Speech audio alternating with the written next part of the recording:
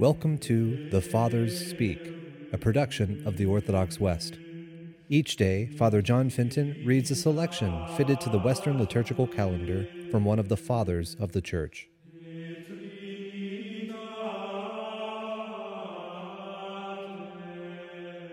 From a sermon by our Father among the Saints, Leo the Great.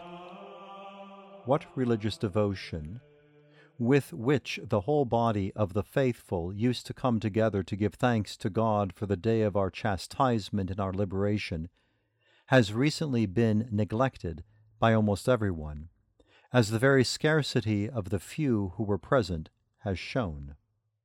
It brings much sadness to my heart, and produces very great anxiety.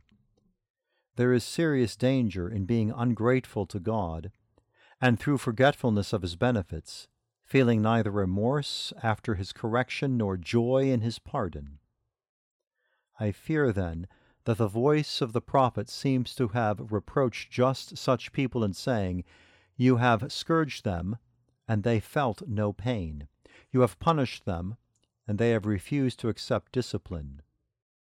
What correction does one see in them when such great rejection is found? It shames me to say it, but one must not keep silent. More effort is spent on demons than on the apostles, and wild entertainments draw greater crowds than the shrines of the martyrs. Who restored the city to safety? Who snatched it from captivity? Who protected it from slaughter?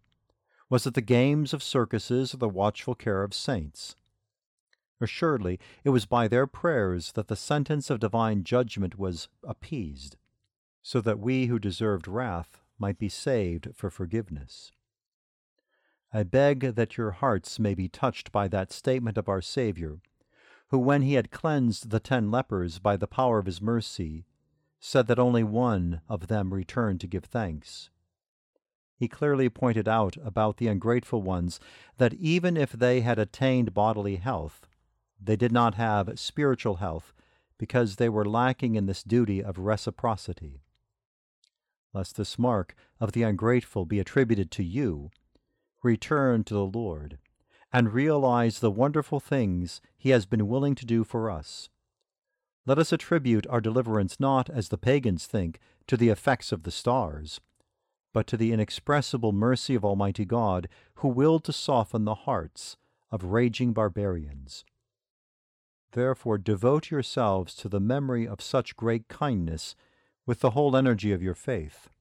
Greater penance must be used to cure a serious neglect.